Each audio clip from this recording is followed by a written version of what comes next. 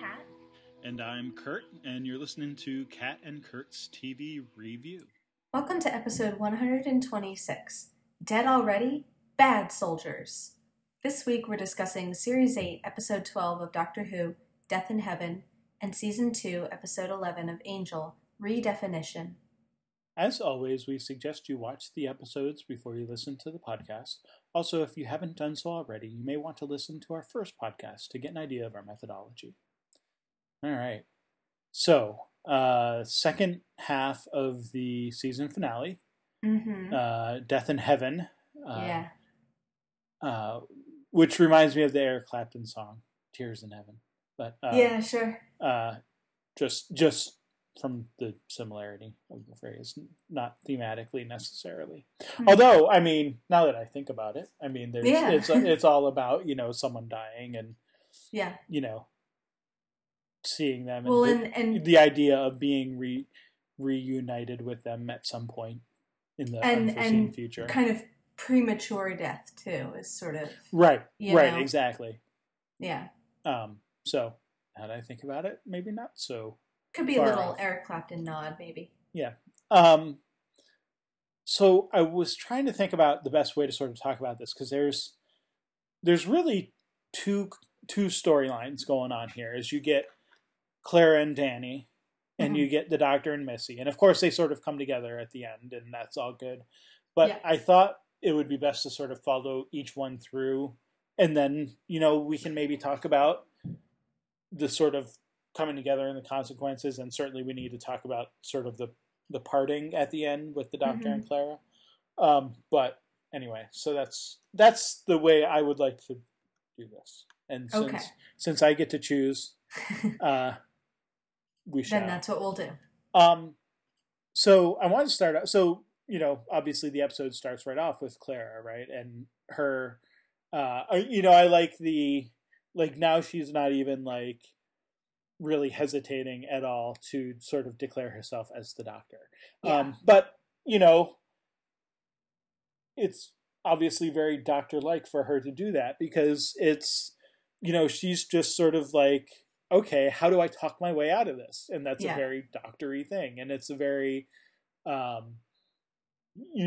of quick-witted, she's just okay, what can I do to not necessarily stop them immediately, we'll get to that down the line, but what can I do to just sort of delay them for a little while until I can think of something better? Right. And so it's just this,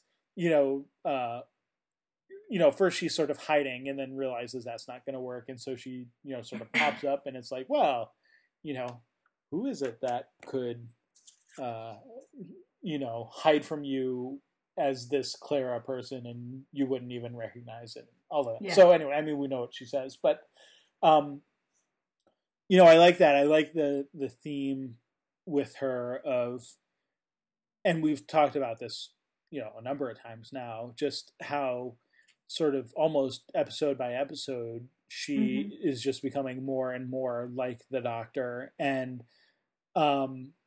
there's a sense there, again, to just bring up that idea of, at one point she was calling herself the conscience of the Doctor, but the more and more that she gets sort of drawn into being the Doctor, we've also talked about, she starts drawing on his personality and his propensity to lie and to do whatever it takes.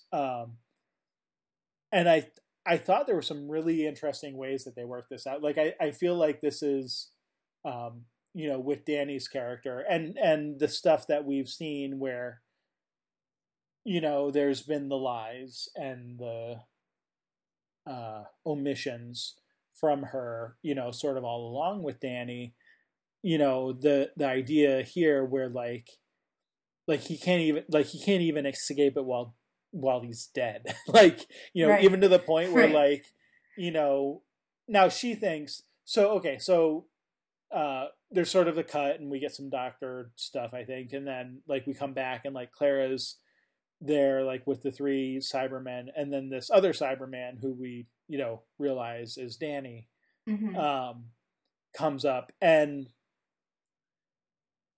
you get the sense that like this is him sort of letting her, give herself enough rope to hang herself on, Sure. in the sense that he's saying, you know, who she is, like you're Clara, where you were born, or when you were born, who your parents are, this and that. And Clara's like, "Yep, made it up. I chose that date. My parents are figments of my imagination, that kind of thing." Yeah. And that whole, sort of thing, saying, until she gets to that point where she says, me, I'm a good liar, or whatever, something along those lines. I have the exact quote in front of me, but that moment of Cyber Danny just being like sort of hanging his head and being like correct, that it's the little drooped shoulders. Yes, we know how good of a liar you are. She's just confirmed what he's already experienced. And the thing is, I think one of the things that's interesting about all this is because we've gotten, obviously she's lied to Danny before and omitted stuff and whatever, but this is the quintessential, if you could talk to someone without them knowing it was you, what would they say about you, kind of thing, or how would they treat other people, or what, is that person only ever nice when they're around you? Maybe they're really mean to other people, or if they're saying mean things to about other people to you, then when they're with those other people, does that mean they say mean things about you to them, and that kind of thing? So it's like that perfect sort of test that everyone sort of maybe wants to go through at some point in their life, just to find out if their friends or partner or whoever is really the way that they are when you're with them. And it gets confirmed for Danny that Clara's just a liar. It's not, and on the one hand you could look at it okay, well, at least it's not him. She doesn't just lie to him. She thinks he's a Cyberman, and he is a Cyberman.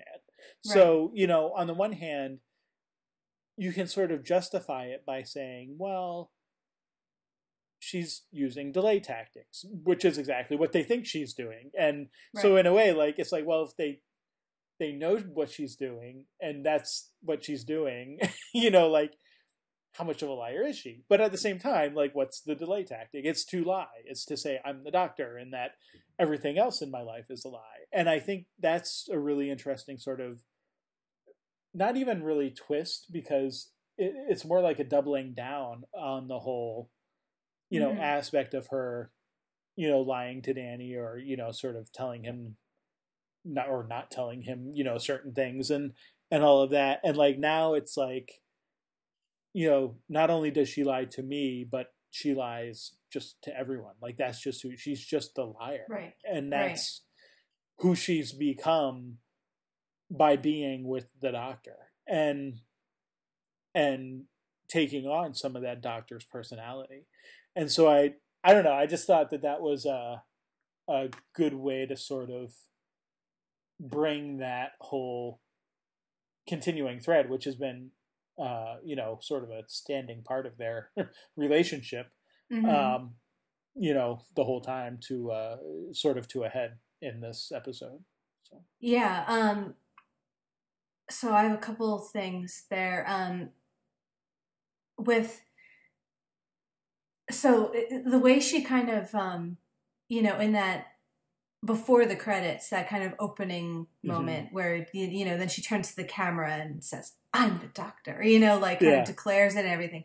And I don't know if you noticed, the whole kind of show conforms around that, because you get Jenna Coleman's getting top billing over Peter Capaldi. They put her name first in the credits. And then instead of his eyes in the credits, it's her eyes. So you kind of get her, she gets to be the doctor for the episode. So it's almost like, by declaring that, everything around her, responds to that. So she has some sort of narrative control, So I guess like the power of her, lies are, that sort of substantial, but also like just for like the arc, kind of how far she's come. I think it's a nice bookend with the delay tactics. It's such a nice bookend with the first episode of the season, where with the clockwork droids, where she has to, delay for several minutes. But you can see it's very, how different is this version? Like how smooth and confident she is, that she totally, Sure. she maybe she was a liar, but she's certainly a much better liar now. Just like the ability that she has to sort of rattle this off with complete confidence. Right. So it Yep. kind of shows quite a bit. And then to kind of keep going on, from what you're saying about the effect on Danny, it is that thing of hearing what people, really think maybe like after you've died or when you're not really around, because later on, I think to add, so like not only have we confirmed that Claire is a liar, and not only is she kind of maybe like a pathological liar, like she lies all the time, Right. but later, at least in this episode, it seems at least in this episode, right. or at least lately, then when they're having their little, when he takes her to the graveyard, shortly after this, and he kind of is confronting her a bit, and she says, about the doctor, I'm his best friend. I would never ever give up the doctor because he's my best friend too. He's the person closest to me in the whole world. He is the man I will always forgive, always trust, the one man I would never ever lie to. Right. And it's like, all right, so now we've established also that, the doctor's the one exception, the person she would never lie to. He's the person that she holds the closest. Now, again, you could maybe justify these things as, okay, this is more lies, this is more delay tactics, this is, maybe she's not including Danny in this picture because Danny's died. So, right. Like, the doctor is the only man living that I would like hold closest and never, but like, right. Again, you feel like those are all, it's not that they're not true, but they're not the whole truth. Like, there's also truth in what she's saying too. So like you get more of that kind of kicking Danny while he's down, kind of like, all his worst, impressions of Clara being kind of confirmed by her, So yeah, I'm not sure what to say next. It's not like the prettiest picture for Clara, really. No, well, and I feel like this whole kind of arc has been maybe tearing down that kind of, that image of perfect Clara up on the pedestal, is sort of showing some of the flaws that she maybe, as the liar and as the control freak, she really doesn't want anyone to see those flaws. So, maybe they're being kind of, like you said, she's hanging herself, she's condemning herself with her own words. So, those flaws will sort of find a way to come out eventually. Well, and that whole speech of, I'm his best friend, I would never ever get the doctor, et cetera, and then leading up to the one man I would never lie to. Like, it's like each sentence is like another thrust in like Danny's heart. It's like it's not just that enough that she says, "Oh, the doctor is my best friend." When it's like, well, I'm your boyfriend, or I was your boyfriend. Right. But he's also the closest person to me, and the man right. I will always forgive and always trust. Right. It's almost a litany of like the things you would almost say at a wedding. Right. I'll trust you, and I would never lie to you, and you're closest to me, and my best friend, and it's like these are all the things that Danny should have been to her, right? And it's clear that he's not. And like you said, you can make the argument that, well, Danny's gone, dead. But she didn't necessarily know that even at this point, Right. like when she was saying that, because the whole point of them going to 3W was to try to find Danny. Like that's what, and how they ended up there was the TARDIS took them there, and the doctor said, "This is, was it like this is the most likely place where you'll cross?" Well, that turned out to be true. She did meet Cyber Danny there initially, before he took her to the graveyard or whatever, and so, that was true, but she didn't know that, and so like. It's kind of interesting because I guess at that point she's sort of given up then maybe on finding Danny alive, even though they sort of had that weird staticky conversation, in the last episode there. But yeah, I don't know. I think it's easy to both sort of understand why Clara is saying the things that she's saying, especially, given that she thinks these are just sort of invading Cybermen. They're, who cares if you're lying to them? But you can also certainly see Danny's side of things when he's hearing all these things about who the doctor is to Clara and what the doctor means to her, and not having heard any of that from her himself. So, yeah, which I'm skipping a little bit, but like I think that comes down to the, to me, like the kind of core line of their goodbye is her saying, I wasn't very good at it, but I did love you. Like there is genuine feeling there, but there's also that admission of, there were obviously a lot of mistakes made. It didn't go quite the way that they might have wanted it to. Sure. But before that happens, there's the bit where it kind of seems like, the I mean, other than just seeing her again and talking to her, it also seems like a big reason why he brought Clara here was for her to help him turn on the emotional inhibitor.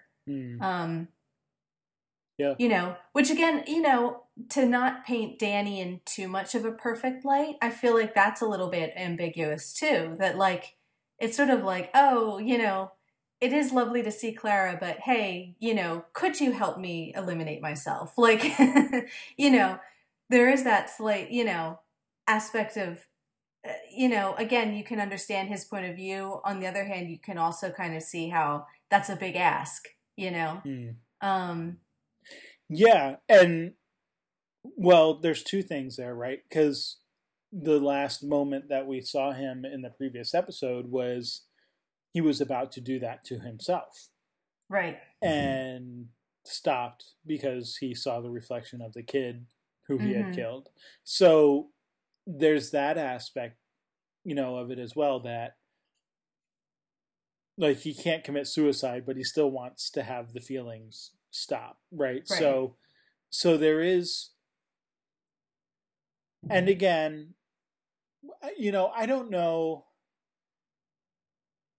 if I necessarily agree that does he say that that's why he brought her there, or does he sort of say that after he's heard her go off on this whole the doctor is my best friend and stuff, like no, he doesn't, so I guess we don't know that for sure, one way or the other. I mean, I'm not necessarily saying we like because we don't know, like it very well may be that was sort of his intention all along, and then it's like Claire is just sort of confirming it with every sentence that she utters. But I couldn't actually remember if he did or didn't say that. So so for Danny, the cutting off of, well, there's two things there, right? Because there's the assumption is that by cutting off emotions, that he'll sort of, fully become Cyberman. It's like, it's like the Emperor in Return of the Jedi saying to Luke, strike me down and your transformation is complete. It's like, cut these wires and my transformation will be complete. I'll be, completely cut off. And we even get like later when he's saying to the Doctor, like, I can't see the cybernet, clearly enough because, I still have these emotions that are sort of clouding my vision, kind of thing. So in a sense, I mean, that is obviously losing Danny because, we're emotions and whatever. But I like that there's also the aspect that, what comes out of that is that actually love is more than just an emotion, for them, that there is actually a rational component to it. And I like that idea of like there is a sense in which love is just a decision, like it's yeah, like if I left it up to my emotions, then, any given partner that I might have, I would fall in and out of love with them multiple times a day, perhaps, like if it was just an emotional reaction. But there is a sense in which, love, true love, is a longer term thing than that. Like that there is a decisive aspect to it of saying, even when you make me angry, even when things aren't going well, even, again, going back to sort of that wedding theme, those are all the things, right? Good times and bad times, richer and poorer, and all that kind of stuff. Like, well, and I just thought of too the Doctor's thing to her in the last episode of, you betrayed me, you let me down.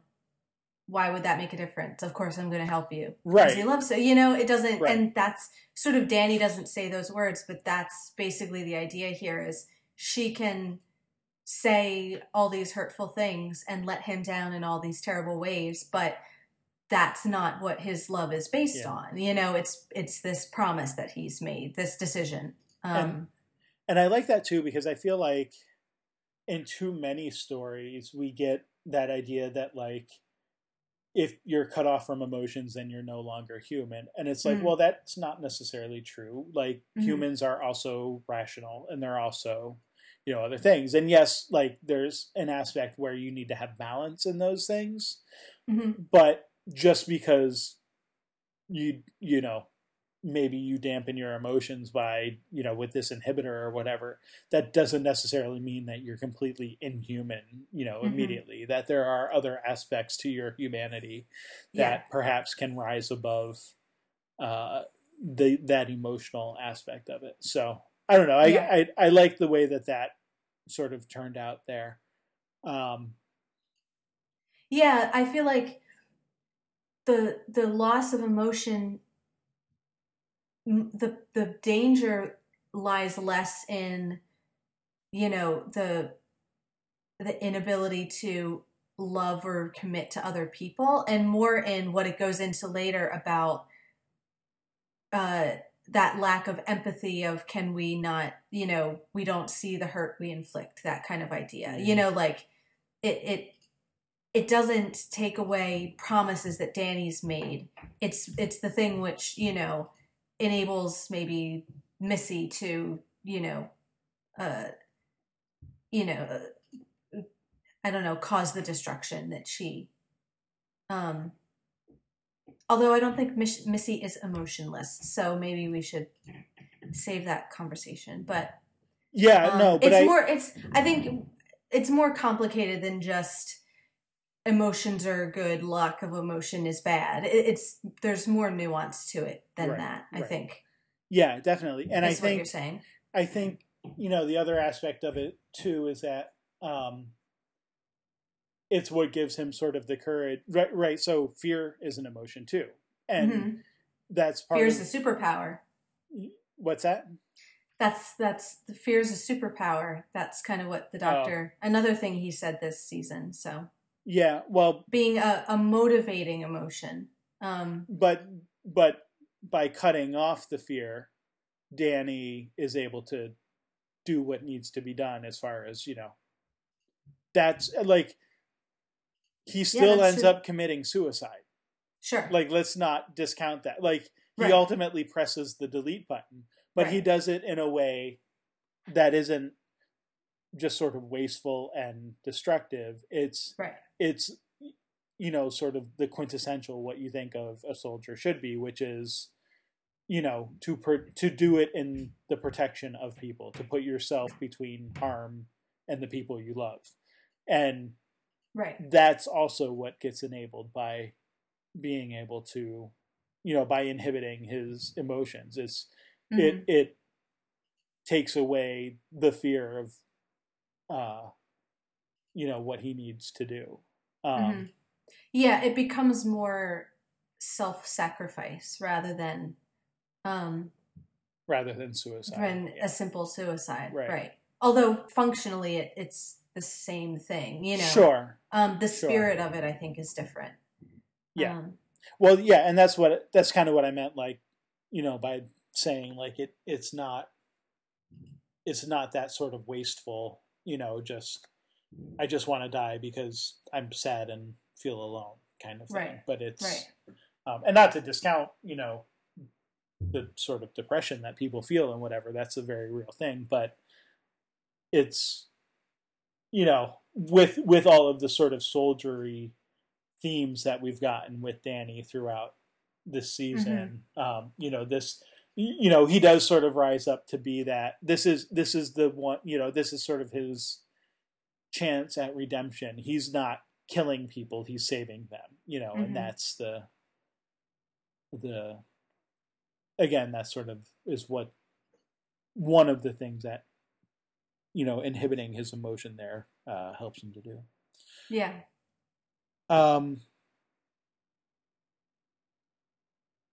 Well, and then so we get Danny and Clara and their stuff, and Danny saves everyone, like takes over there's some trading of gadgets or stealing of gadgets or whatever to help with all of that, but the final thing, of course, that Danny does is that by stealing that gadget, which is apparently what Missy was able to use to go back and forth between, like, the Nether Sphere and the real world. Apparently there's enough, like, juice or whatever power, left in that bracelet that for one person to come back. And, this is a callback to the Forest episode, right? Of Clara, like, realizing, like, Danny's never going to leave the children. Like, he's not, like, there's no way that he would just sort of go himself, or with Clara or whatever, into the TARDIS and escape. Like, he's there to help the children and to save them and whatever. And of course, I mean, you have to wonder how much of that is, knowing the story now that we know of him killing the little, the whatever 12 or 13-year-old boy or whatever he is, that maybe those kids that were his students sort of were standing in proxy for that, like that there was a stronger motivation than just, I like to teach children, but that keeping them safe and, sort of being with them and sticking with them and making sure they arrive home safely is all part of that, the residual effects of that experience that, he had in wherever, Iraq or wherever that was.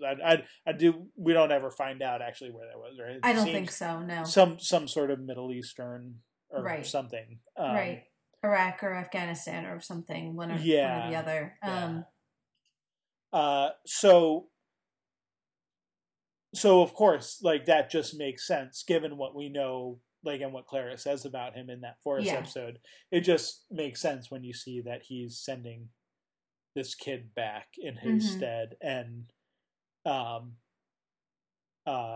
even remembering, of course, what Clara says about the fact that Danny will never leave the kids. She's like, oh, it's kind of hot. That's kind of an attractive quality about him. And so, of course, it seems like obviously she's sad and we see the tears and you know that's whatever, but there's also it's like that's not a surprise when we realize that that's what he's doing. So Yeah.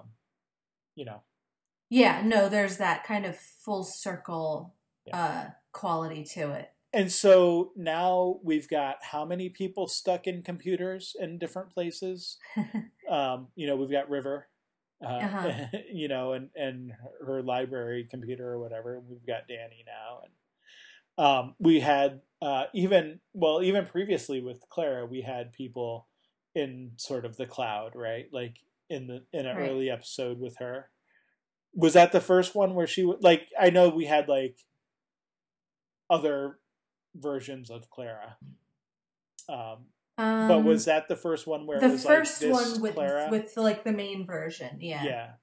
Yeah. Um, Yeah. where we have people sort of so recurring theme, which is fine, but It is. just I like the literalness of the data cloud, which is like an actual cloud. right. That rate, like, okay, Moffat, you know, we have to work the little puns in, which Right.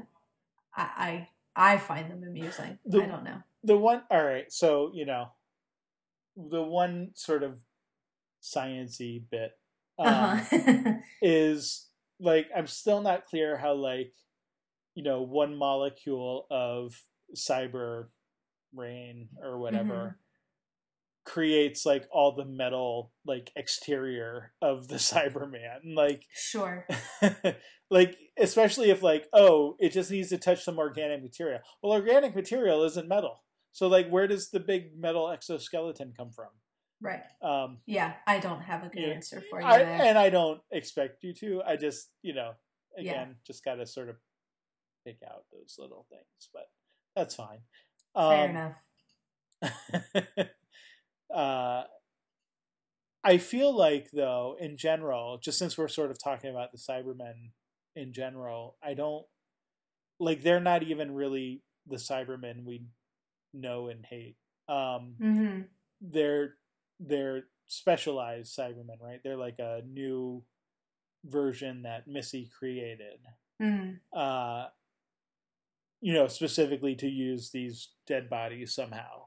And so and I do like the whole sort of the zombie rising from the grave motif with them. Like that is kind of funny. But I like it because I feel like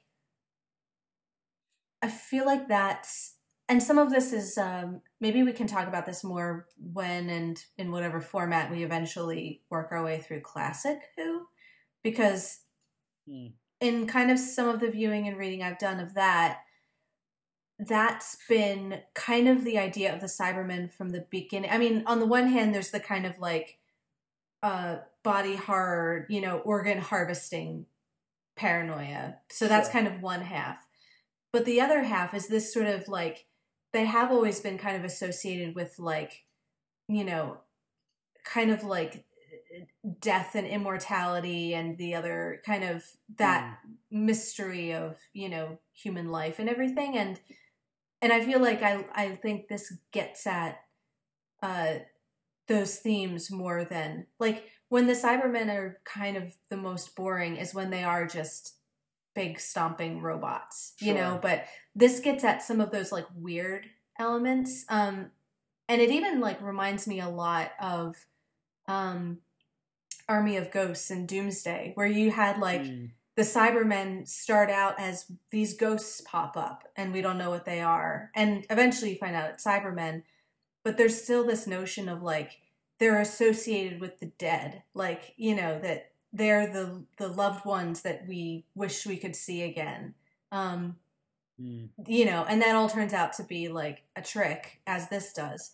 But it's that same kind of, again, you have like the ghosts of the dead sort of embodied in the Cybermen and everything. So I kind of, I agree that like these they don't necessarily behave exactly like we've always seen them behave, but I think like some of the horror elements get at those ideas a little bit better. Sure. So, and even the like traveling between one plane and another, that feels very doomsday to me.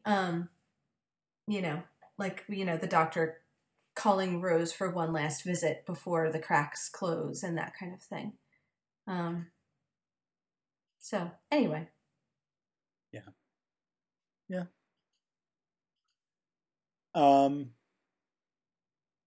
So yeah, I don't necessarily have anything more to say about them other than that. Yeah, and sort of like, so as zombies, there's sort of a mix between, what we think of zombies today with like The Walking Dead or whatever, but also of the idea that, like, the more like witch magic type zombies, where like they are under the control of somebody else who is like, um, you know, manipulating dead people Right. or people who seem to be dead anyway, whatever, like whatever it is that's actually going on, it's this sort of magical manipulation aspect to it. So there's sort of, jumping back and forth between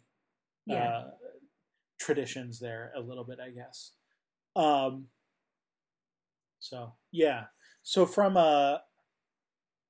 I want to back up now though and talk about the Doctor and Missy, because like we get them all together in the end there, but there's also like a bunch of stuff that happens while the Danny and Clara stuff are going on. Yeah. So first, I mean, we're first starting like right where we left off last week again, with the Doctor sort of being appalled that there's like Cybermen in the streets of daylit London, and that they're just sort of out and about. And then we get we get Osgood shows up. Yeah. And I wasn't entirely sure if like the Doctor even recognized her. I mean, we get the little comment about the bow tie. So maybe, but then it's like, well, is that the Doctor like sort of acknowledging to her that he recognizes who she is, or is that just like for our benefit as viewer, as viewers, to sort of, one, to sort of remind us of who she is, because we haven't seen her in a while, but also just to, because we get the line again, bow ties are cool, and that's a fun line, and all of that. So. Right, and she's wearing Converse too. I don't know if you picked up on that, but no, but I mean, that's okay. So Osgood as always in sort of cosplay, and sort of each time you see her is doing a different Doctor, like mixing up little costume bits from different but yeah, I mean, I never really thought that the Doctor didn't recognize her, but to be honest, that hadn't occurred to me. So I mean, it has been a while for him too, so I suppose, maybe it takes him a minute to place who she is and where he remembers her from. Sure.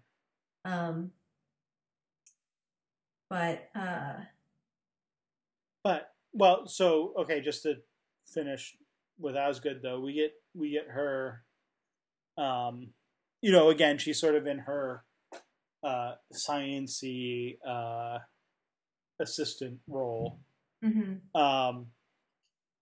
And we get the, sort of her and the Doctor talking, and her very clever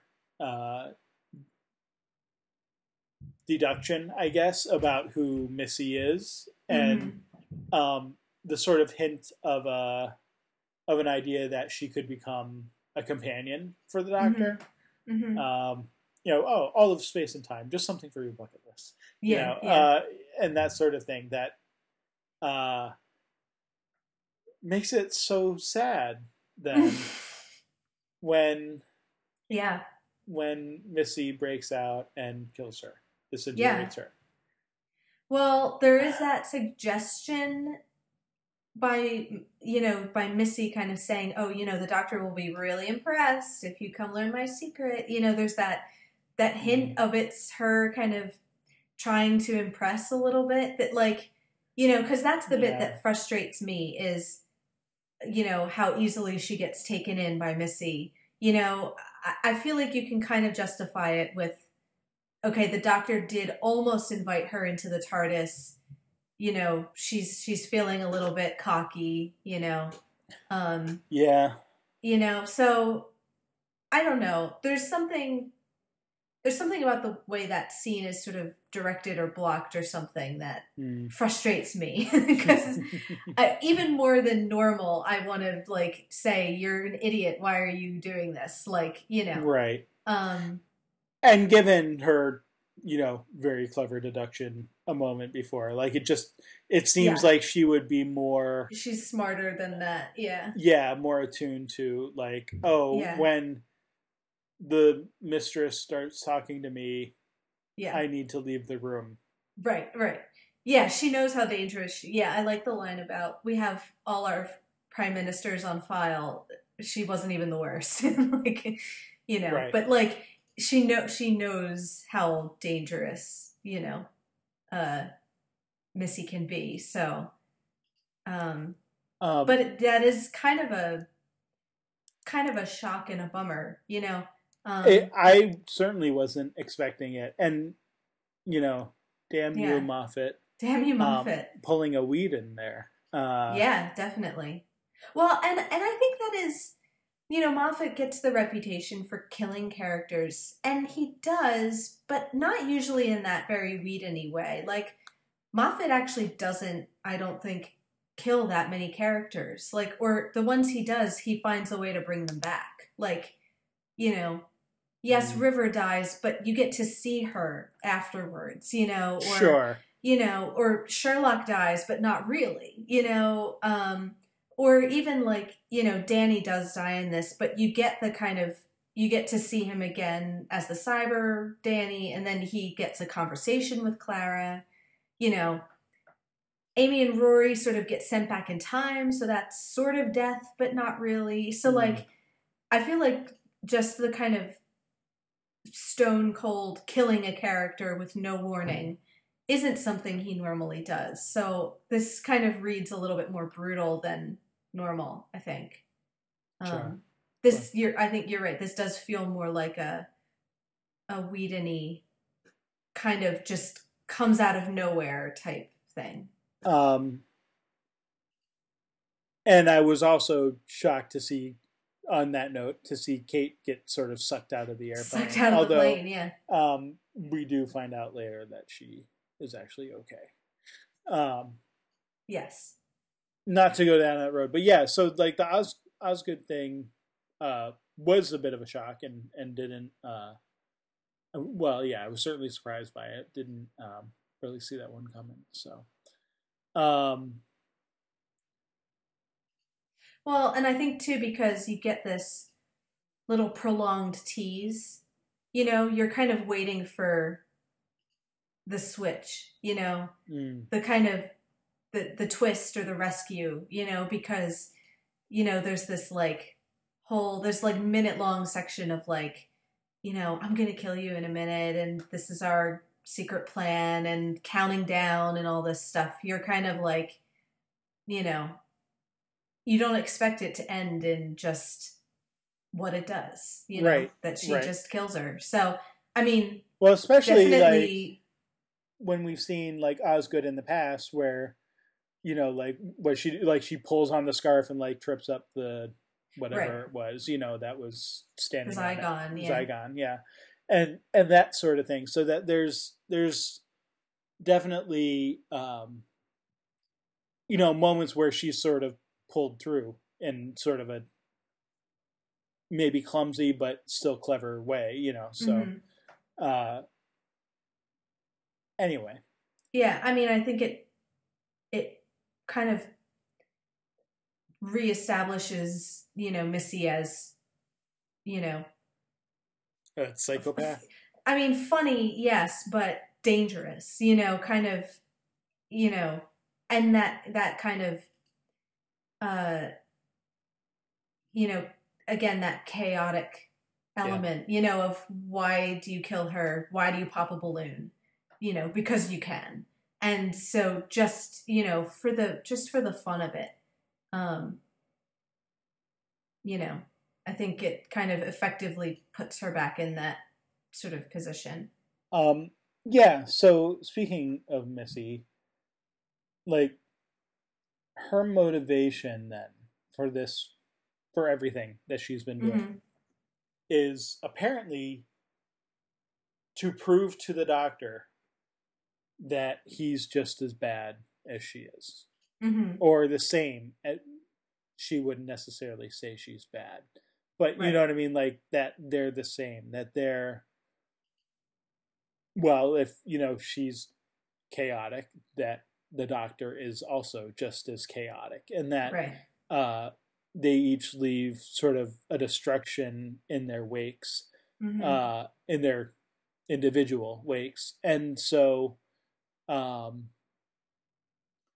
the idea being that they're really just as close as they were when they were kids. That Right. the doctor sort of refers to her and says, "Oh, at one point I used to run with this friend of mine, and I thought we were the same, but we're not." And like Mm-hmm. Missy's like, "Oh, but actually we are." like, Mm-hmm. this is the thing. And so there's sort of brief references, but we get like the reference of her saying like she sort of like went back through the doctor's timeline and sort of like has been visiting all of these different places that the doctor has been and meeting, or at least seeing all these Mm-hmm. different people who have been affected by what the doctor sort of done.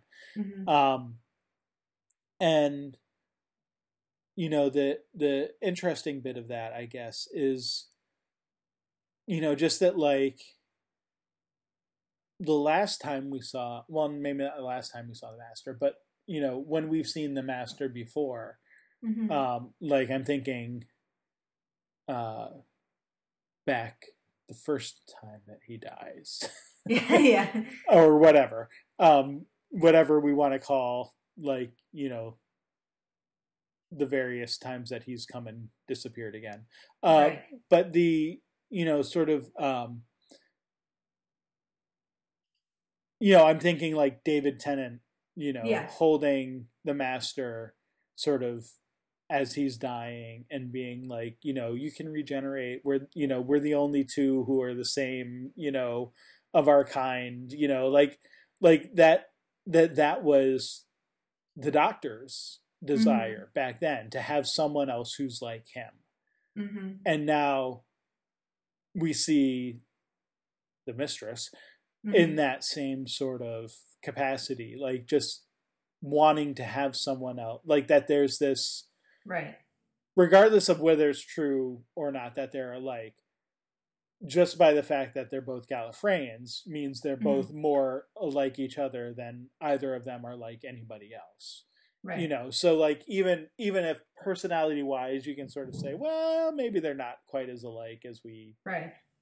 as you might be claiming they're, Missy, but uh there is the fact that just by simple, anatomical reasons and, common upbringing and those sorts of Right. things, that Right. they're Cultural reasons. Yeah. cultural reason, yeah, cultural and biological and all of that stuff, that that there's reasons why they're more like um Mm-hmm.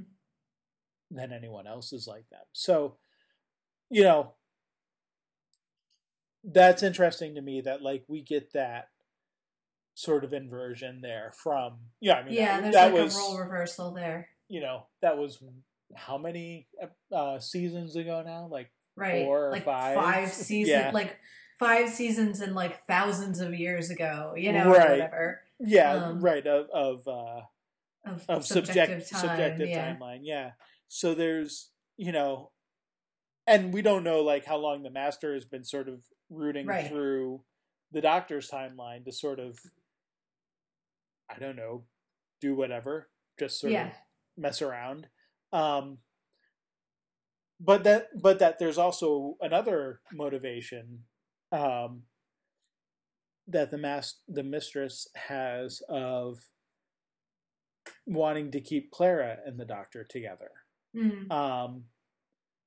Because it's just fun. Like, apparently the what does he say, or she say, the the control freak and the one who can't be controlled. So it, and of course we've already talked about sort of where the influence is there. Well, it's Clara becoming maybe a little bit less of a control freak and becoming more like the doctor, a little bit more chaotic and whatever. But also I think the line after that is important too, about, you'd go to hell if she asked, and she would. That Clara is useful for this plan, because if this whole thing is all orchestrated for her to give the doctor this nicely wrapped gift of an army, so look at, oh, you'll love me once you get this birthday gift, because this is what you want and you need. And, so, who knows how many years worth of manipulation with, the Cybermen and 3W and this whole thing. You feel like Clara is perfectly chosen because I need the doctor to investigate 3W. I need someone who would literally ask him to go to hell and who he would follow. That it has to be someone with that kind of, control over him and willpower, that they would end up, going this far. Sure. So there's you kind of, and then they make reference to all the times that Missy kind of, arranged for them to be together. Making sure that this plan would sort of come to fruition. Yeah. And then the other thing, of course, that brings into question, that calls into question there, is we talked a little bit last week about, Danny's death,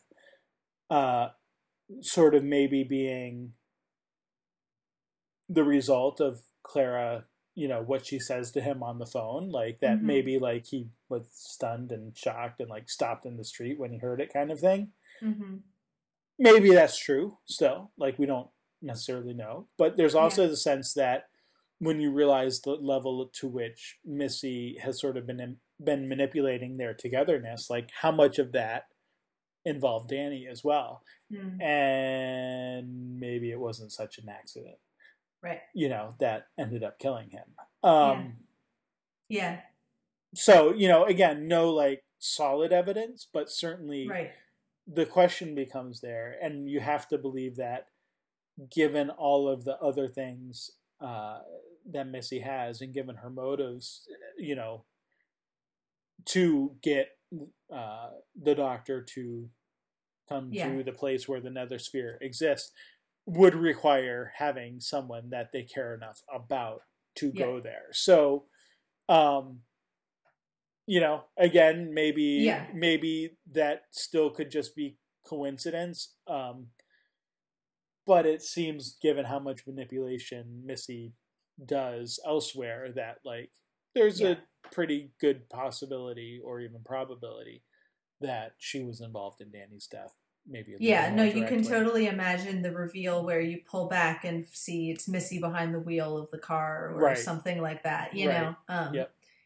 I agree. If not 100%, that seems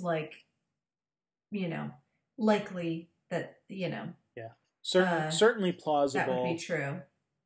And perhaps even probable. Yeah. And so we end up with Missy and the doctor and Claire and Danny in the graveyard, surrounded by all the Cybermen. And, we get the sort of same cockiness from her, of course, that the doctor has, right? With the the coming in like Mary Poppins, the very with the umbrella and everything. And then, but also, and I want to point out that being a lovely little contrast to Clara, who's been sort of, Victorian nanny Mary Poppins, at times herself. Sure. Anyway, go ahead. But then also sort of the showing off of like, look what I can make the Cybermen do, and Right. I can even make them show you where the exits are on an airplane, Right. and that sort of thing. So that there's very much a similar sense there to with the Doctor, and that just sort of goes along with her whole contention that she and the Doctor are the same. And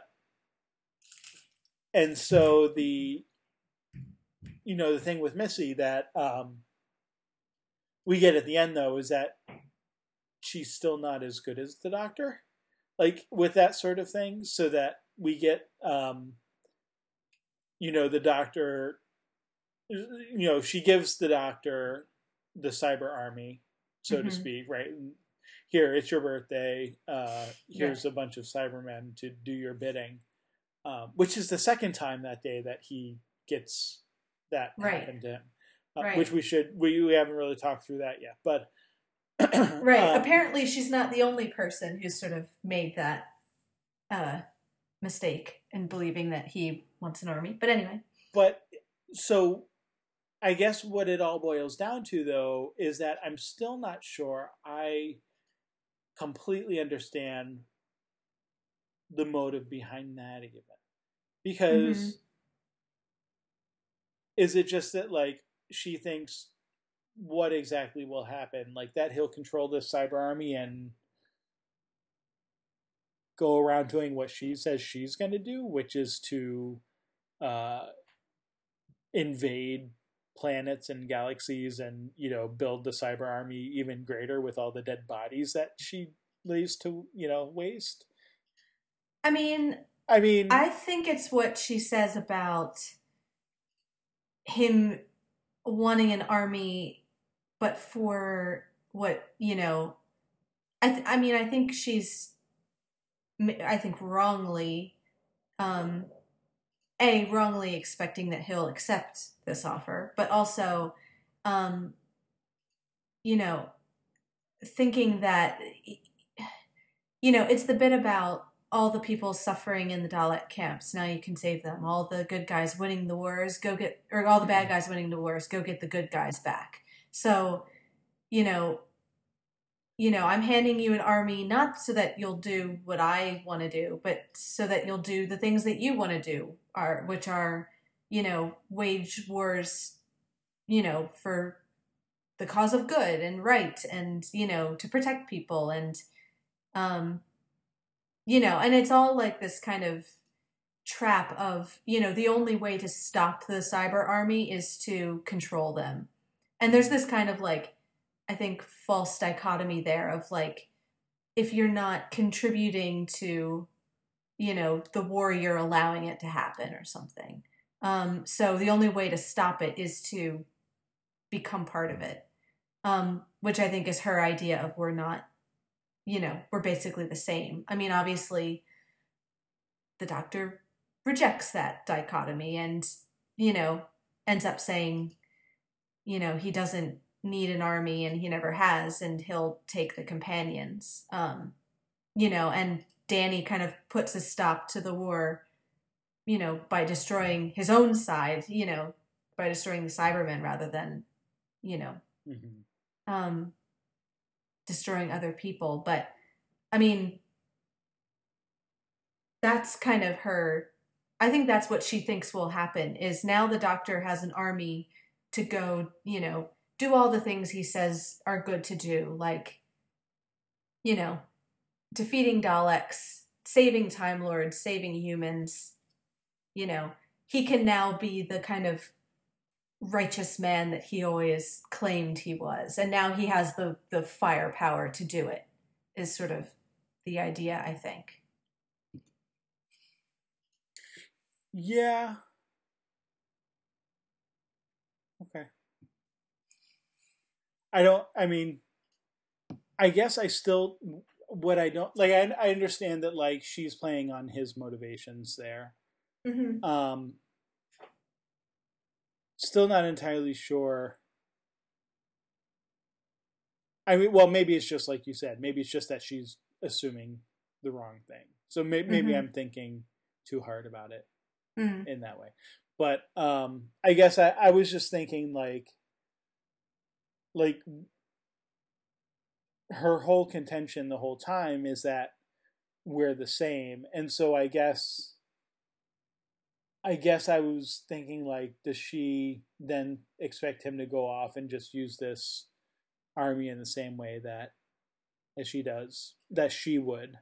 The answer to which is no, he wouldn't. But also the more complex answer is, well, he wouldn't even take the army in the first place, like you said. So, right. Okay.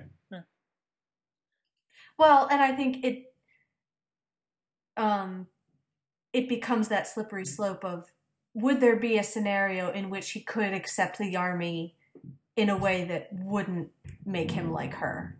Like, Sure. by saying, I'm going to take this army and fight all the good wars and make sure all the right people win, is there a way to do that? That, I think that's the trap, is like, there's no way in her. I think obviously he finds the loopholes, but her design is that it's the catch-22 of, there's no way to decline this offer because that would be letting the Cybermen wipe out humanity, but there's no way to accept the offer which doesn't make him like her, which that he doesn't become just another conquering, uh,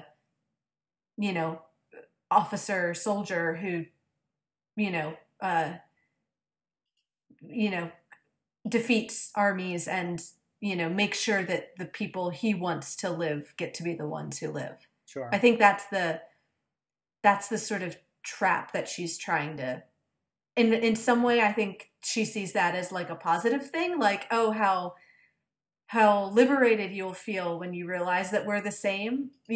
Obviously he doesn't see it that way. Right. It's the last thing he wants. So I think it's a trap in the sense that she's engineered a certain outcome. I don't know that, she necessarily sees it that way, but I think that's kind of what she's going for. And I think she's not necessarily expecting for him to hand the bracelet off to Danny, for sure. So, and I think also, that goes to, that kind of being the end of their exchange of when he's kind of getting ready to kill her and she says, say something nice. And he says, you win. And she says, I know. So again, there's this idea of like, even in her defeat, there's triumph in like any scenario in which she can get him to kill somebody is kind of proof of how. But again, one of the Cybermen takes that out of his hands. So like, it's the same thing again of her plan is foiled by her these own plan. Cybermen not doing what she told them to do. Yeah. Although, does that absolve the Doctor because he was willing to do it? Yeah, I mean, not necessarily. He doesn't actually go through with it, but only, it seems, because it's taken out of his hands. So, right. Who knows? All right, we should probably get like a couple more things, and then we should probably wrap up. But the one thing, so in talking about like the Doctor just sort of being given armies left and right, like we also get the fact of him being made president of the world, of the Earth. Yeah. And that as part of that, one, his word is law, literally, Kate tells him. And that also that, he sort of has all of the armies of the world at his beck and call. Again, I do like the moment of like, where he's like, oh, you vote some idiot into office. And like, well, if that's what you want to say, Mr. President. And he's like, wait, what? But comes around back to bite him. It's the same sort of thing there, where he doesn't want to have that power, and he doesn't ultimately need it either, but Mm-hmm. that there's this misconception, I guess, by Kate and Unit and Mm-hmm. apparently all the world powers that uh, the Doctor. I mean, well, if he's not a warrior, why is he called the Doctor? Right, right. that sort of idea that this is just the sort of thing that he does in the eyes of other people, and um, that seems like something that he's not very. Also, he puts a lot of sugar in his tea. Yeah. um, Yeah, he like overflows it. yeah, but yeah, no, that he's very uncomfortable having this power. He doesn't Mm-hmm. ever actually use it, um, because like Missy comes up and like blows up the plane and stuff. Right. So yeah, like I'm not sure what to make of all that, but it's just that like in these two, like it seems significant that we have two uh, groups on the literally on the opposite side of the Mm-hmm. same conflict, both giving him their armies. Right. Like, Right. um, so what does that say about him? I don't know. I mean, he doesn't take either one, Mm-hmm. so good for him. Yeah. But again, there's something disconnected in the perception of who he is Mm-hmm. that both of the people on either side of this conflict would want him to have those armies. Yeah. Just seems very, very strange. Uh, Yeah, I mean, it is always the thing of the people who don't want power are probably the ones most equipped to actually have it. So, anytime when the Doctor takes control is usually never a good thing, whereas like when you give him your army and he refuses, that's usually like a much, better sign of uh his sort of emotional stability at that point. Um, you know, you wouldn't want this going on when like the Time Lord Victorious is sort of, sure. like that. This is obviously he's at a different point, so I think that is probably a definitely a good sign. But yeah, I mean, and maybe that goes to maybe it is a misunderstanding of his personality, but maybe that does go to Missy's point of if do people think this of you because you know there's something about you which makes them think that um you know um Yeah. so So we also need to talk about the ending with yeah. the Doctor and Clara. I Yes. was not expecting this to be like a companion Yeah. parting ending. Yeah. Um, I don't know what I thought per se. That wouldn't have been my guess. Mm-hmm. Um, I again going back to where we started with Clara, we get each of them, the Doctor and Clara, telling the other lies, Mm-hmm. right? So we get the Doctor talking about Gallifrey and saying he found it when, in fact, he goes to the coordinates and the mistress had lied. Mm-hmm. Uh, and we get Clara letting the Doctor believe that Danny is back and they're together, and that it simply won't work for her to be a companion anymore. Yeah. Um, Yeah, and each of them is so eager to assuage the worries of the other one, don't worry about me, I'm good, right. I have everything figured out, it's perfect, you don't have to feel guilty about not staying with me, That's true. it's That's true. But I mm-hmm. also get the sense that each one wants the other one to call them out. Sure. Um, that Clara that had the doctor said you're lying or whatever, Yeah. that Clara would have pretty easily said, yes, I'm lying.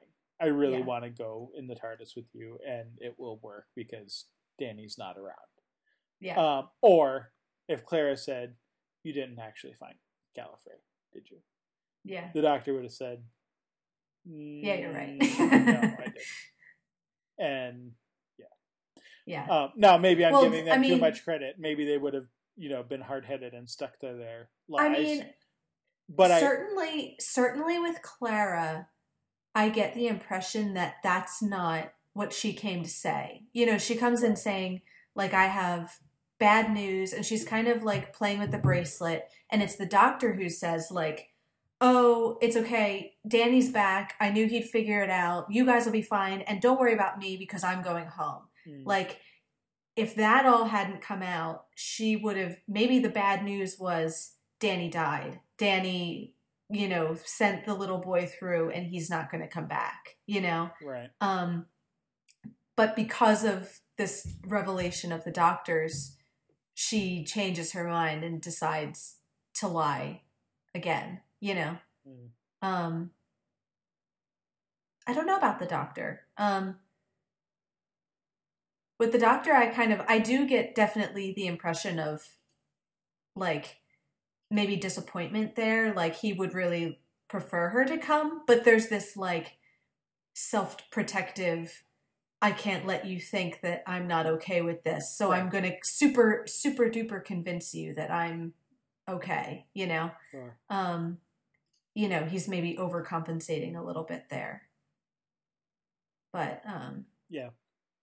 And of course, with her, he's the one man I would never ever lie to, Right. By the end of the episode, that's not exactly true. Yeah. Yeah, and so,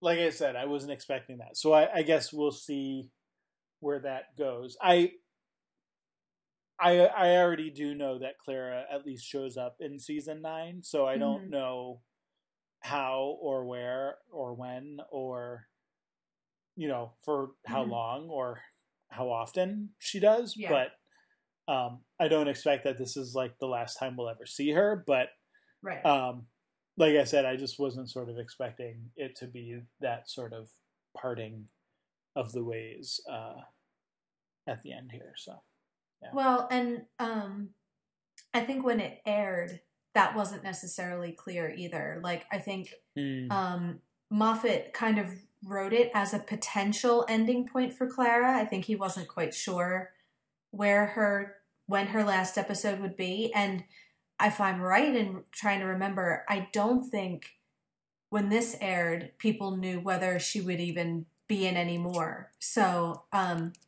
like, I think it was around this point, maybe the Christmas special, we knew she'd be making at least some sort of appearance, but her future with the series wasn't confirmed yet. So I think it's kind of meant to be, if not the ending, at least potentially an ending, or, supposed to be a little bit ambiguous. Sure. Like, you definitely feel like if circumstances were different, it could have ended. Her story could have ended here. Yep. And which I think is interesting because it reminds me of a Russell Davies finale, which always end with like the parting of the ways, and then I think it kind of cracks me up that you get the return of after the sad parting of the ways ending, you get the like little comedy sting at the end of, oh no, we can't end there, we have to have Santa Claus come in through the door, and like, it's like, Donna turning up in her wedding dress, or or the Titanic crashing through the wall. Like, there always has to be that little, we can't end the season on a total downer, we have to sort of put in some sort of little note of hope, which is Nick Frost as Santa. Right. Right. coming into the TARDIS to intervene on the Doctor's behalf. So that's where we are. that's where we are. All right. Uh, Well, we should probably move on though yes. to our episode of Angel this week. Okay. So, for Angel, I want to start with Wesley and Cordy and Gunn. And what just happened? Yeah, they're kind of like standing around at a loss, not quite sure what happened or what they're supposed to do. Their entire, not just their livelihood, but their whole like way of life is completely like disrupted. Yeah. Um, Well, for Cordy and Wesley, I like how Gunn is like, yeah, I'm gonna get a burrito. yeah.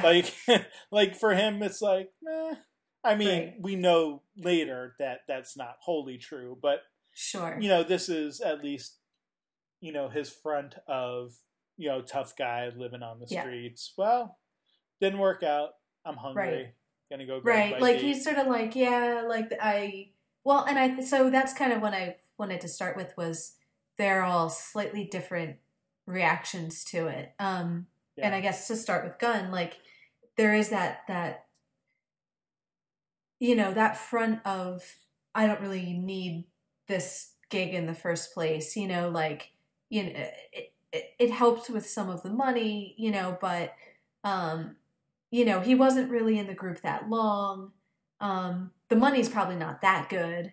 Right. He doesn't really like taking orders all that much. And, Angel's kind of dangerous. So, you're sort of putting yourself in some fairly sketchy situations for, fairly minimal returns.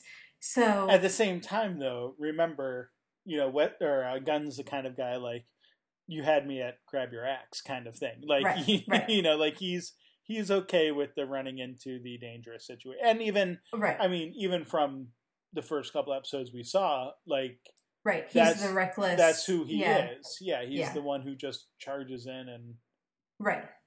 whatever. Yeah. Right. Which is why that's all a front.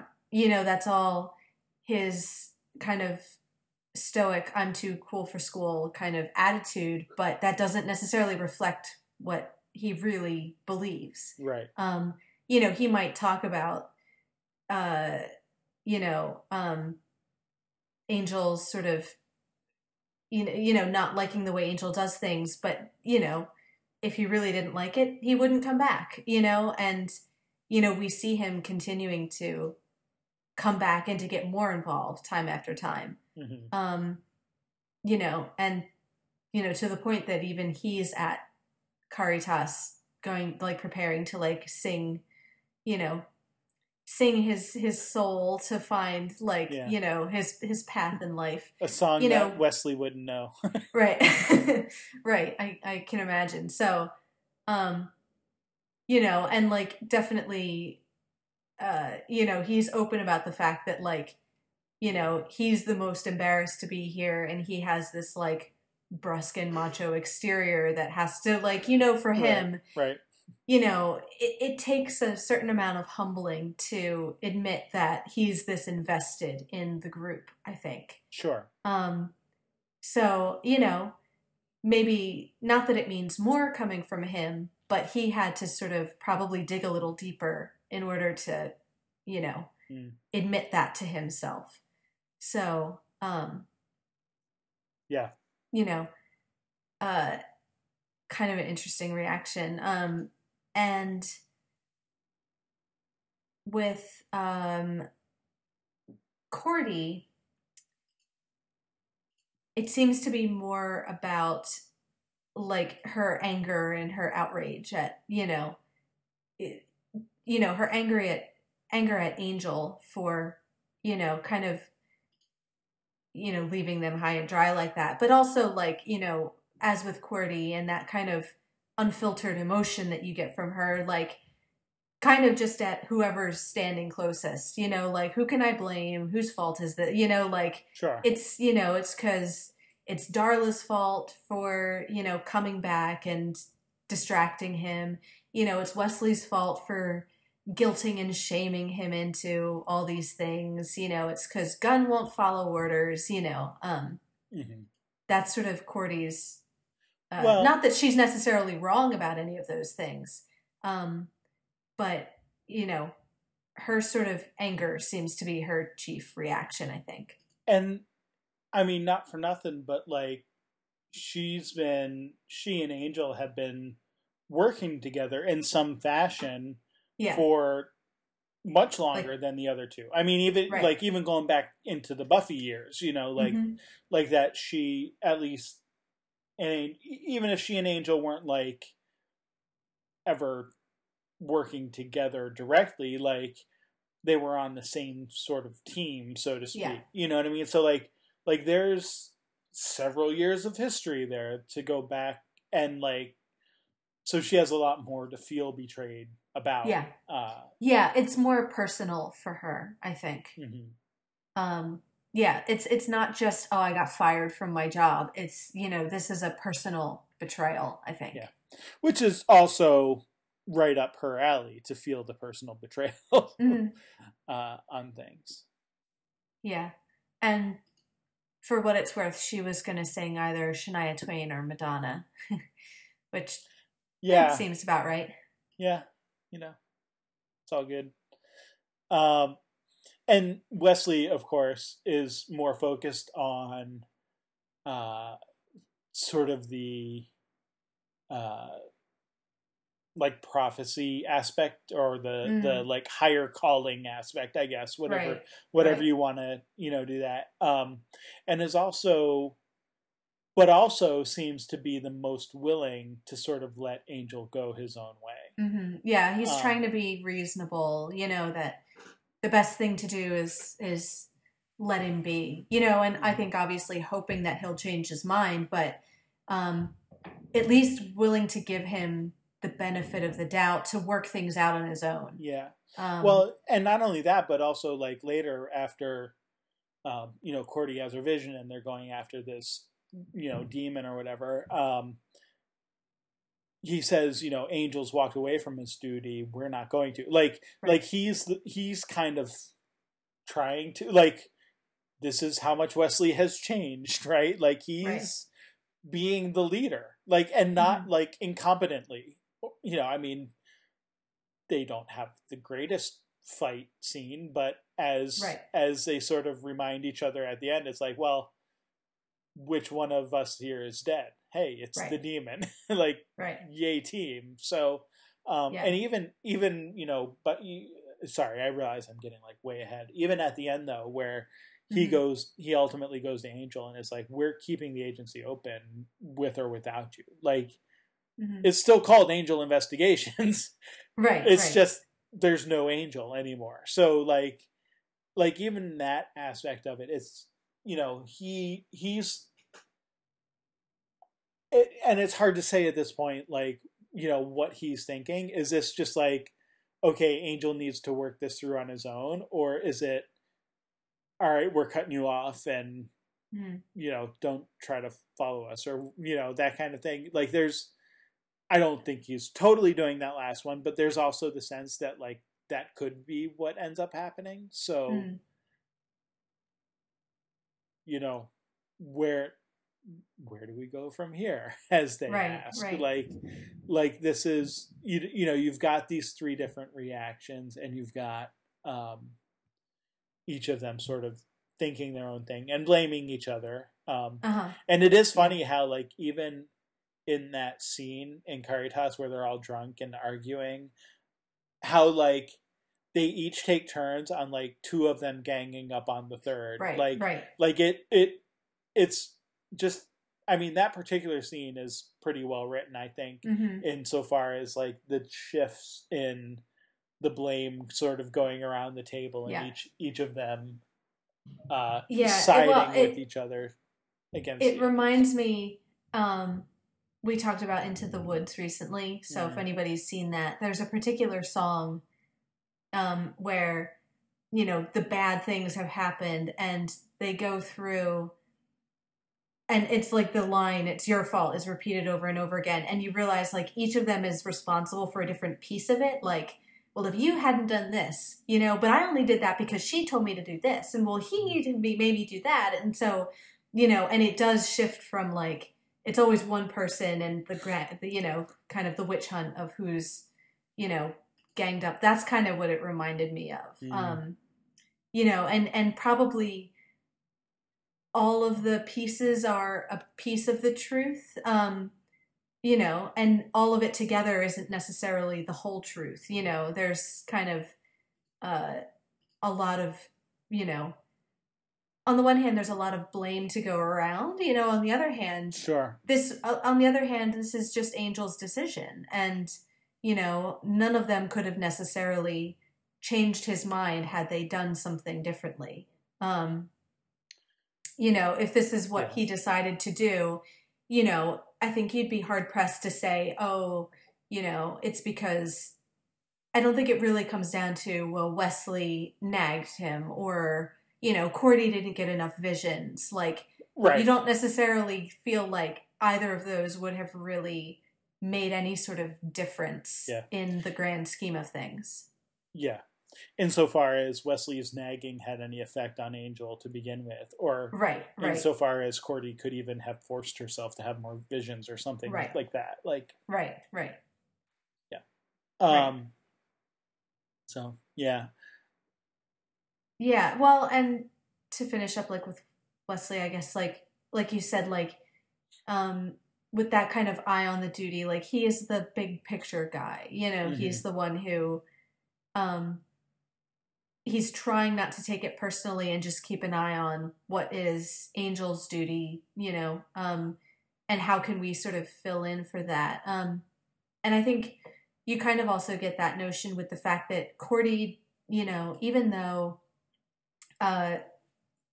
Angel's not with them and isn't going to help them, Cordy obviously continues to get visions from the powers that be, and then they're able to go and take care of it on their own without him.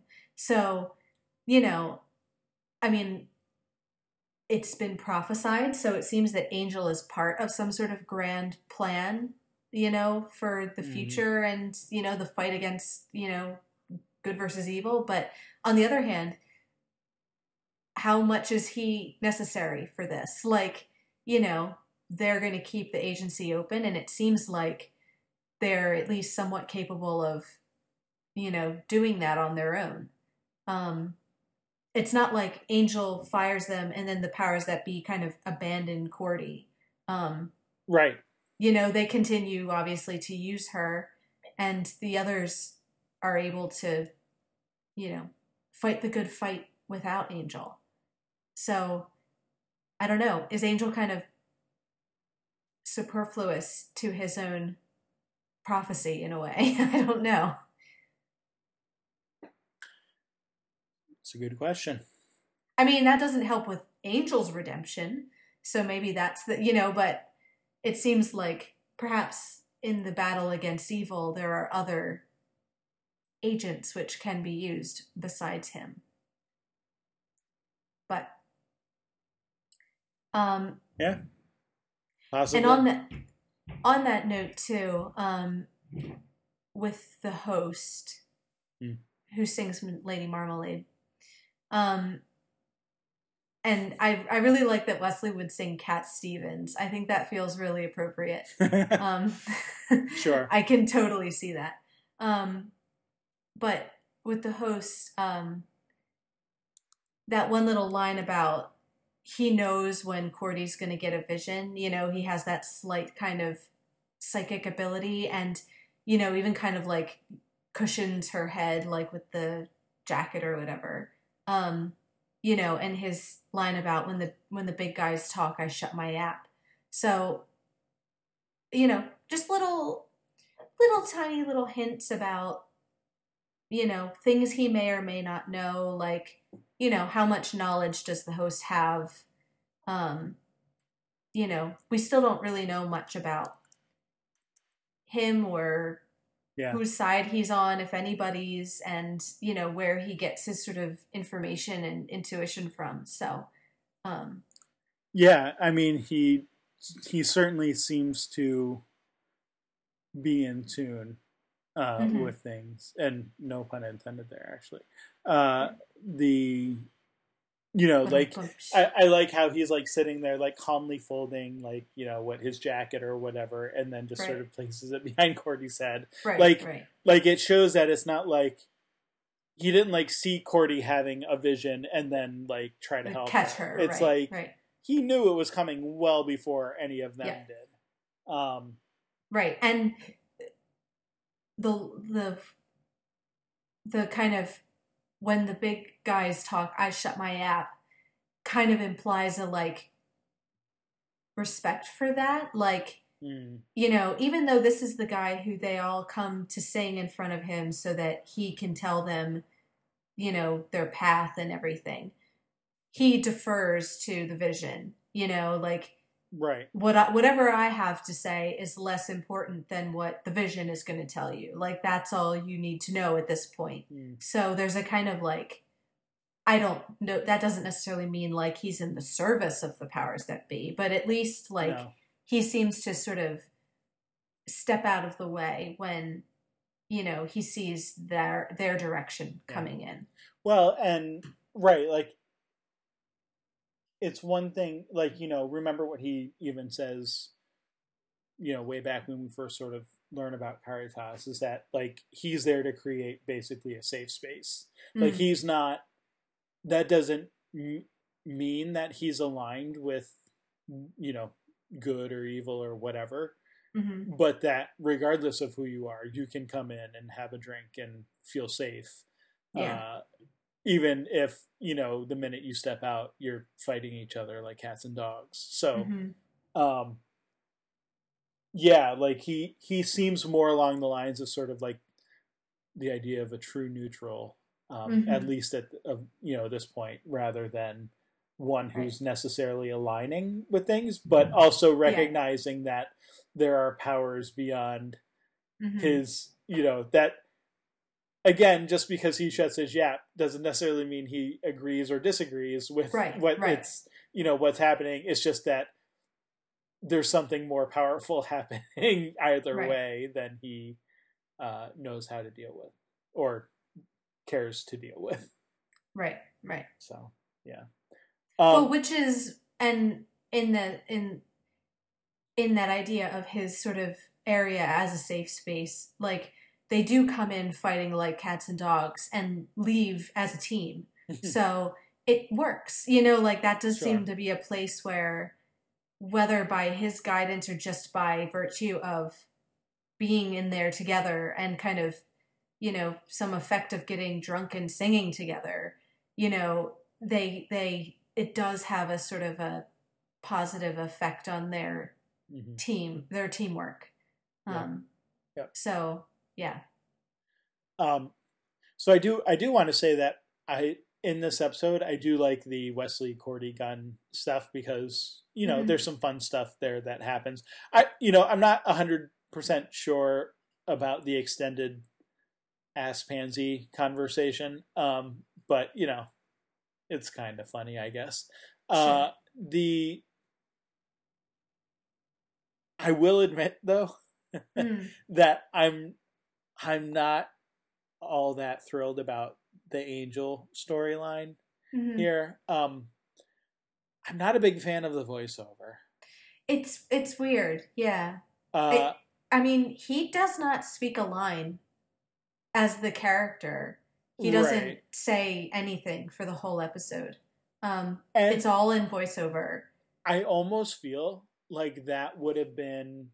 Like, I don't know that we needed to get to, like, Hush levels of silence, but, like, I kind of feel like rather than the voiceovers, which I don't feel like convey that much, like, I'm ready, I'm not ready, maybe I'm ready. I almost feel I thought I was ready, but I almost feel like it almost would have been better if you had, like, a Rocky IV musical montage of him, like, training in his basement. Would have been less corny or, like even more effective than what, actually happens, which is that monologue stuff. Or just his stony silence, because yeah, the thing that the monologue ruins is that when he's just silent, you can't tell what he's thinking, which is scary. Like, what's going on with him? You don't know. Like, we're not privy to his thoughts because he's not sharing anything with anybody. Whereas, like, once you hear the inner monologue, it's not as effective as the thing you could be, like, imagining in your head. Like, it kind of deflates the mystery a little bit.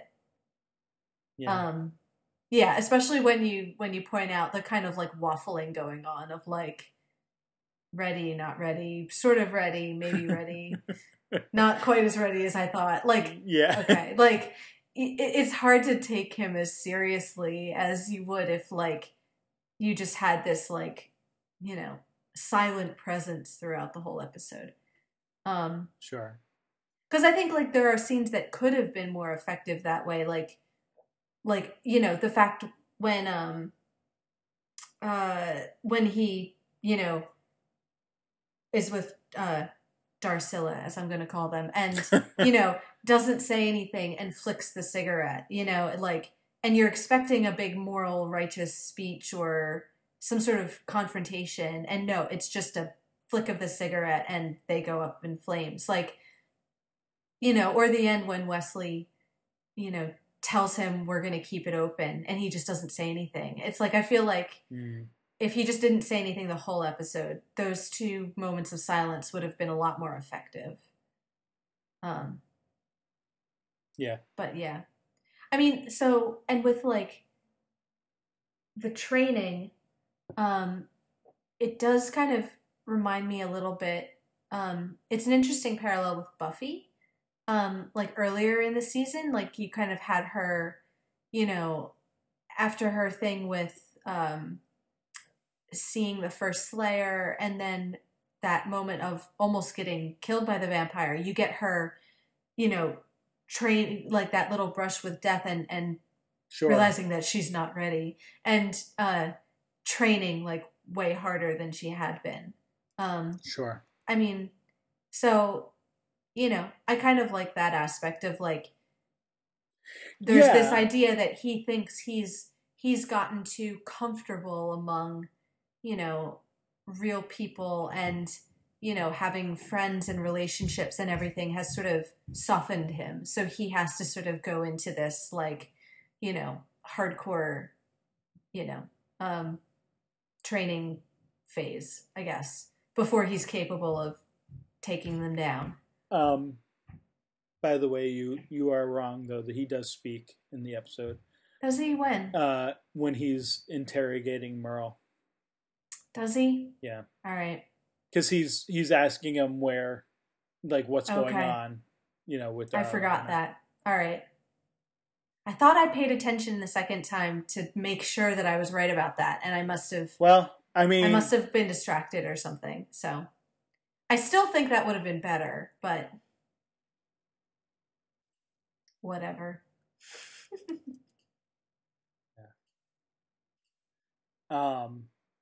I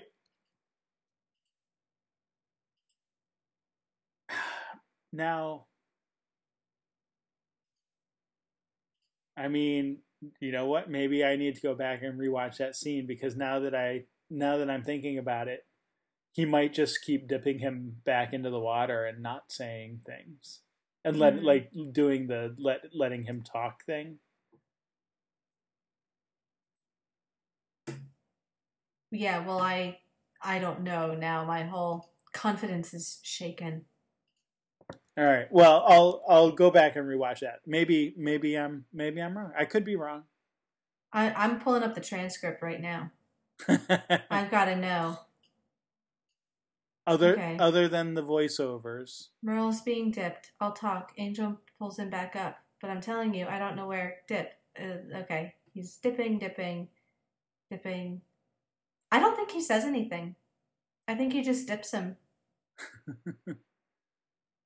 I'm pretty sure. I'd have to go and watch it to be 100% sure. But looking at the transcript, it seems that that is a one-way conversation. All right. Maybe I'm wrong. I think we both can agree, though, that the voiceovers are terrible. Yeah. And yeah, I think seeing him working out alone in his basement or whatever, just quietly, would have been much more powerful. Like, it's just he's there, he's focused, it's what he's doing. But instead we get the I'm not ready yet. I blah blah blah blah blah. And it's like yeah. Well, and the thing that just occurred to me too is like after all this training and like all this fear that he's not ready and can't stand up to them, the thing that nearly gets them is literally he throws a cigarette into like some gas and like they go he doesn't even fight them. But he fights all of the demons who are there for like he kills 12 demons or whatever it is before they arrive. So that's a good you can point. forgive him maybe for not.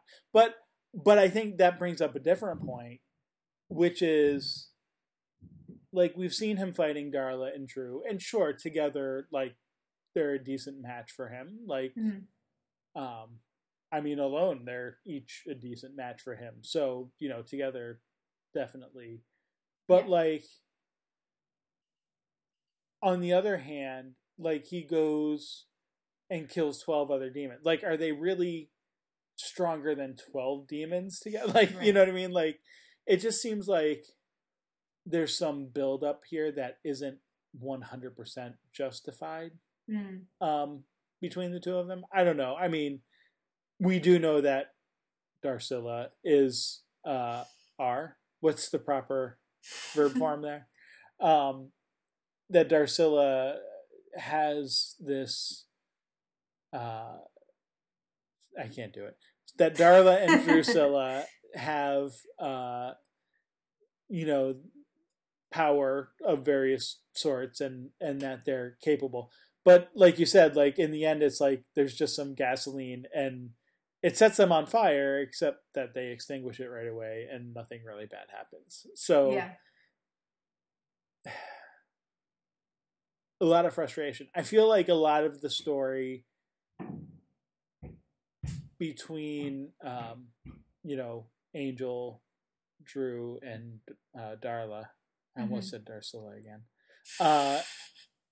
Between the three of them, I feel like that story is a lot of just like moving pieces around.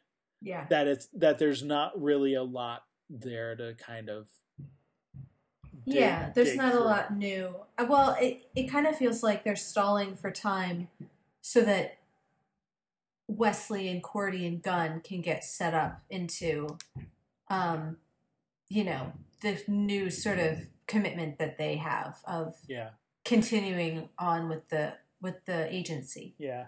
Well, and right. So like, okay. So I mean, I guess Angel succeeds in foiling their plan to get like a demon army together. So like, in one sense, that's a thing, but like he clearly fails to kill them. Right. And there's, from there, like, it's just kind of like, okay, we haven't really moved from point A to point B in any real meaningful way. Right. I will admit I had one of those moments of when they got lit on fire of, that kind of thing where you're like, they can't do that, can they? Can they do that? No, they can't do that. Like when you're kind of like not sure where it's going to go. Sure. I mean, I wasn't expecting and would have been very surprised if they had just offed both of them right then and there. There was a kind of hint of that might have happened, but, obviously that's not what happens. Right. So, Not like Osgood. Not like Osgood. No, they didn't weeding them out this time. to make a verb. Not this time. But doesn't mean it can't happen. Sure. So I'm not sure that I have a lot else for the three of them. Yeah. No, I mean, I think we're pretty much where we were with them. Okay. So, I want to finish up with Lindsay and Lila, because we get the follow up from the massacre in the wine cellar. So I guess I can ask, and you can confirm or not. It seems that Holland is definitely gone. Yes. You know, so goodbye, Holland. And goodbye, Bernard. Bye, Bernard. Off to your island in the sky. But yeah, I mean, with the caveats of anybody can magically come back at any time. Darla was gone. Yeah. Dead. Yeah. So there's always, that doesn't mean that's the last we see of or hear of the character. Right. Right. But yeah, no, I mean, we get the unnamed Wolfram Hart partner, or whatever he is. Yeah. Saying like this is a time of mourning. So like right.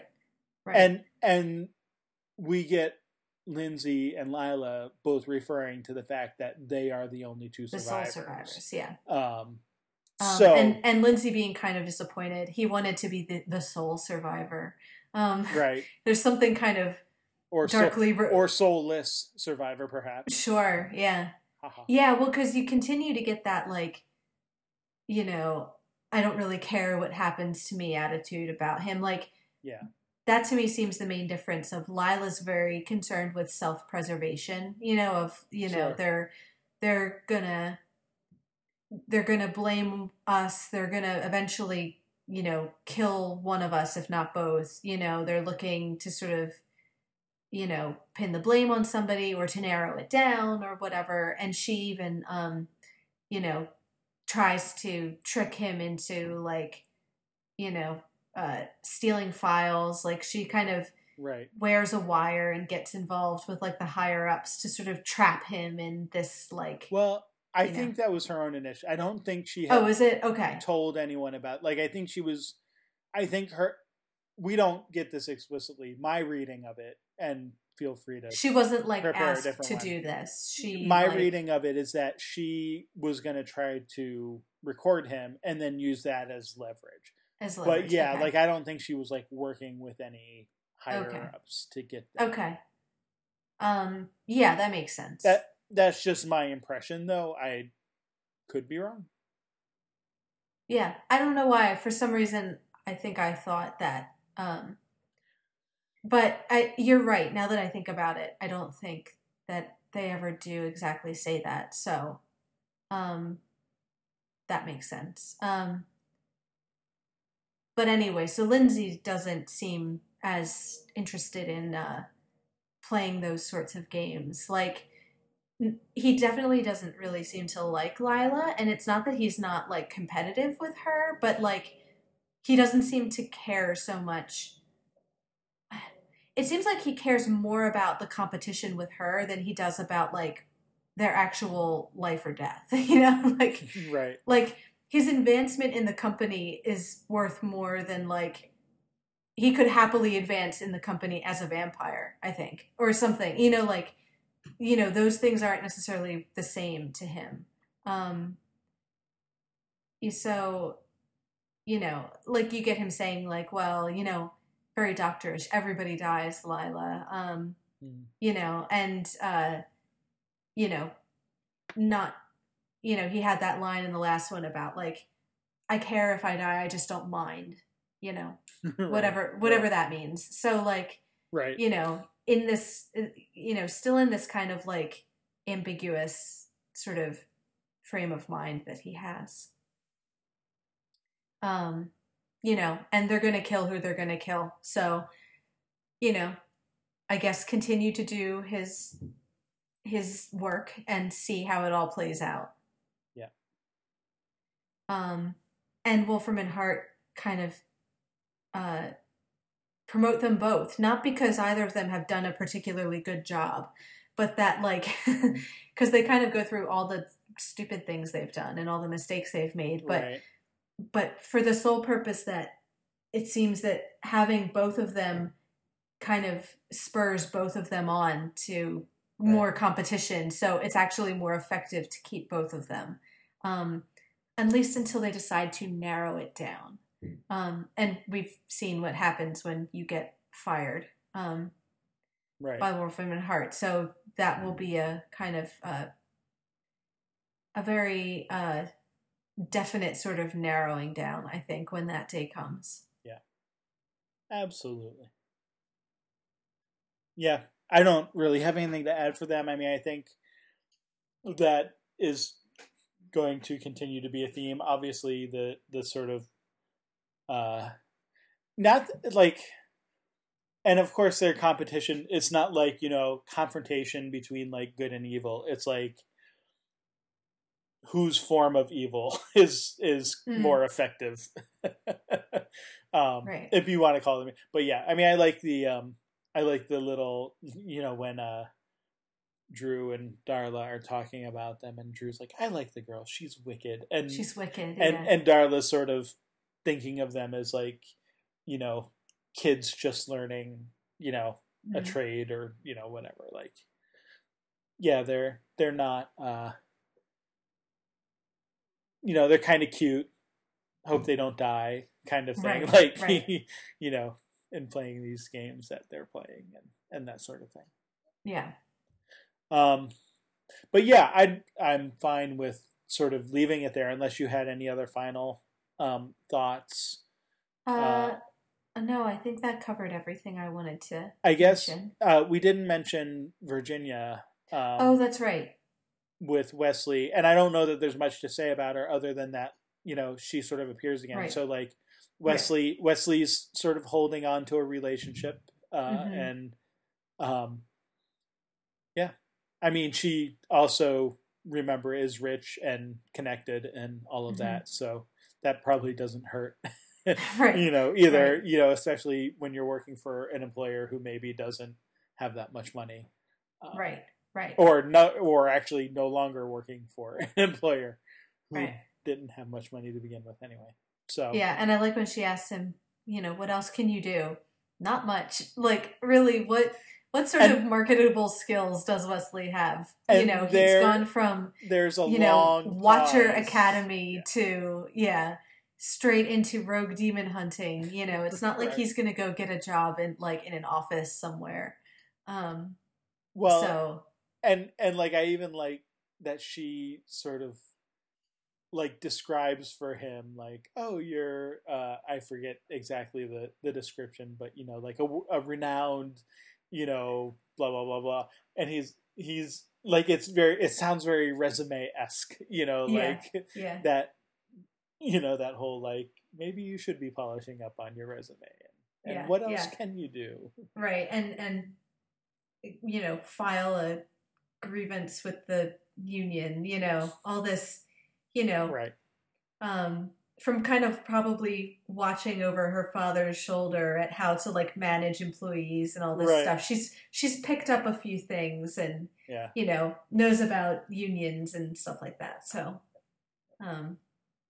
yeah, no, I mean, just to note anyway that she's still in the picture. In the picture, so cool.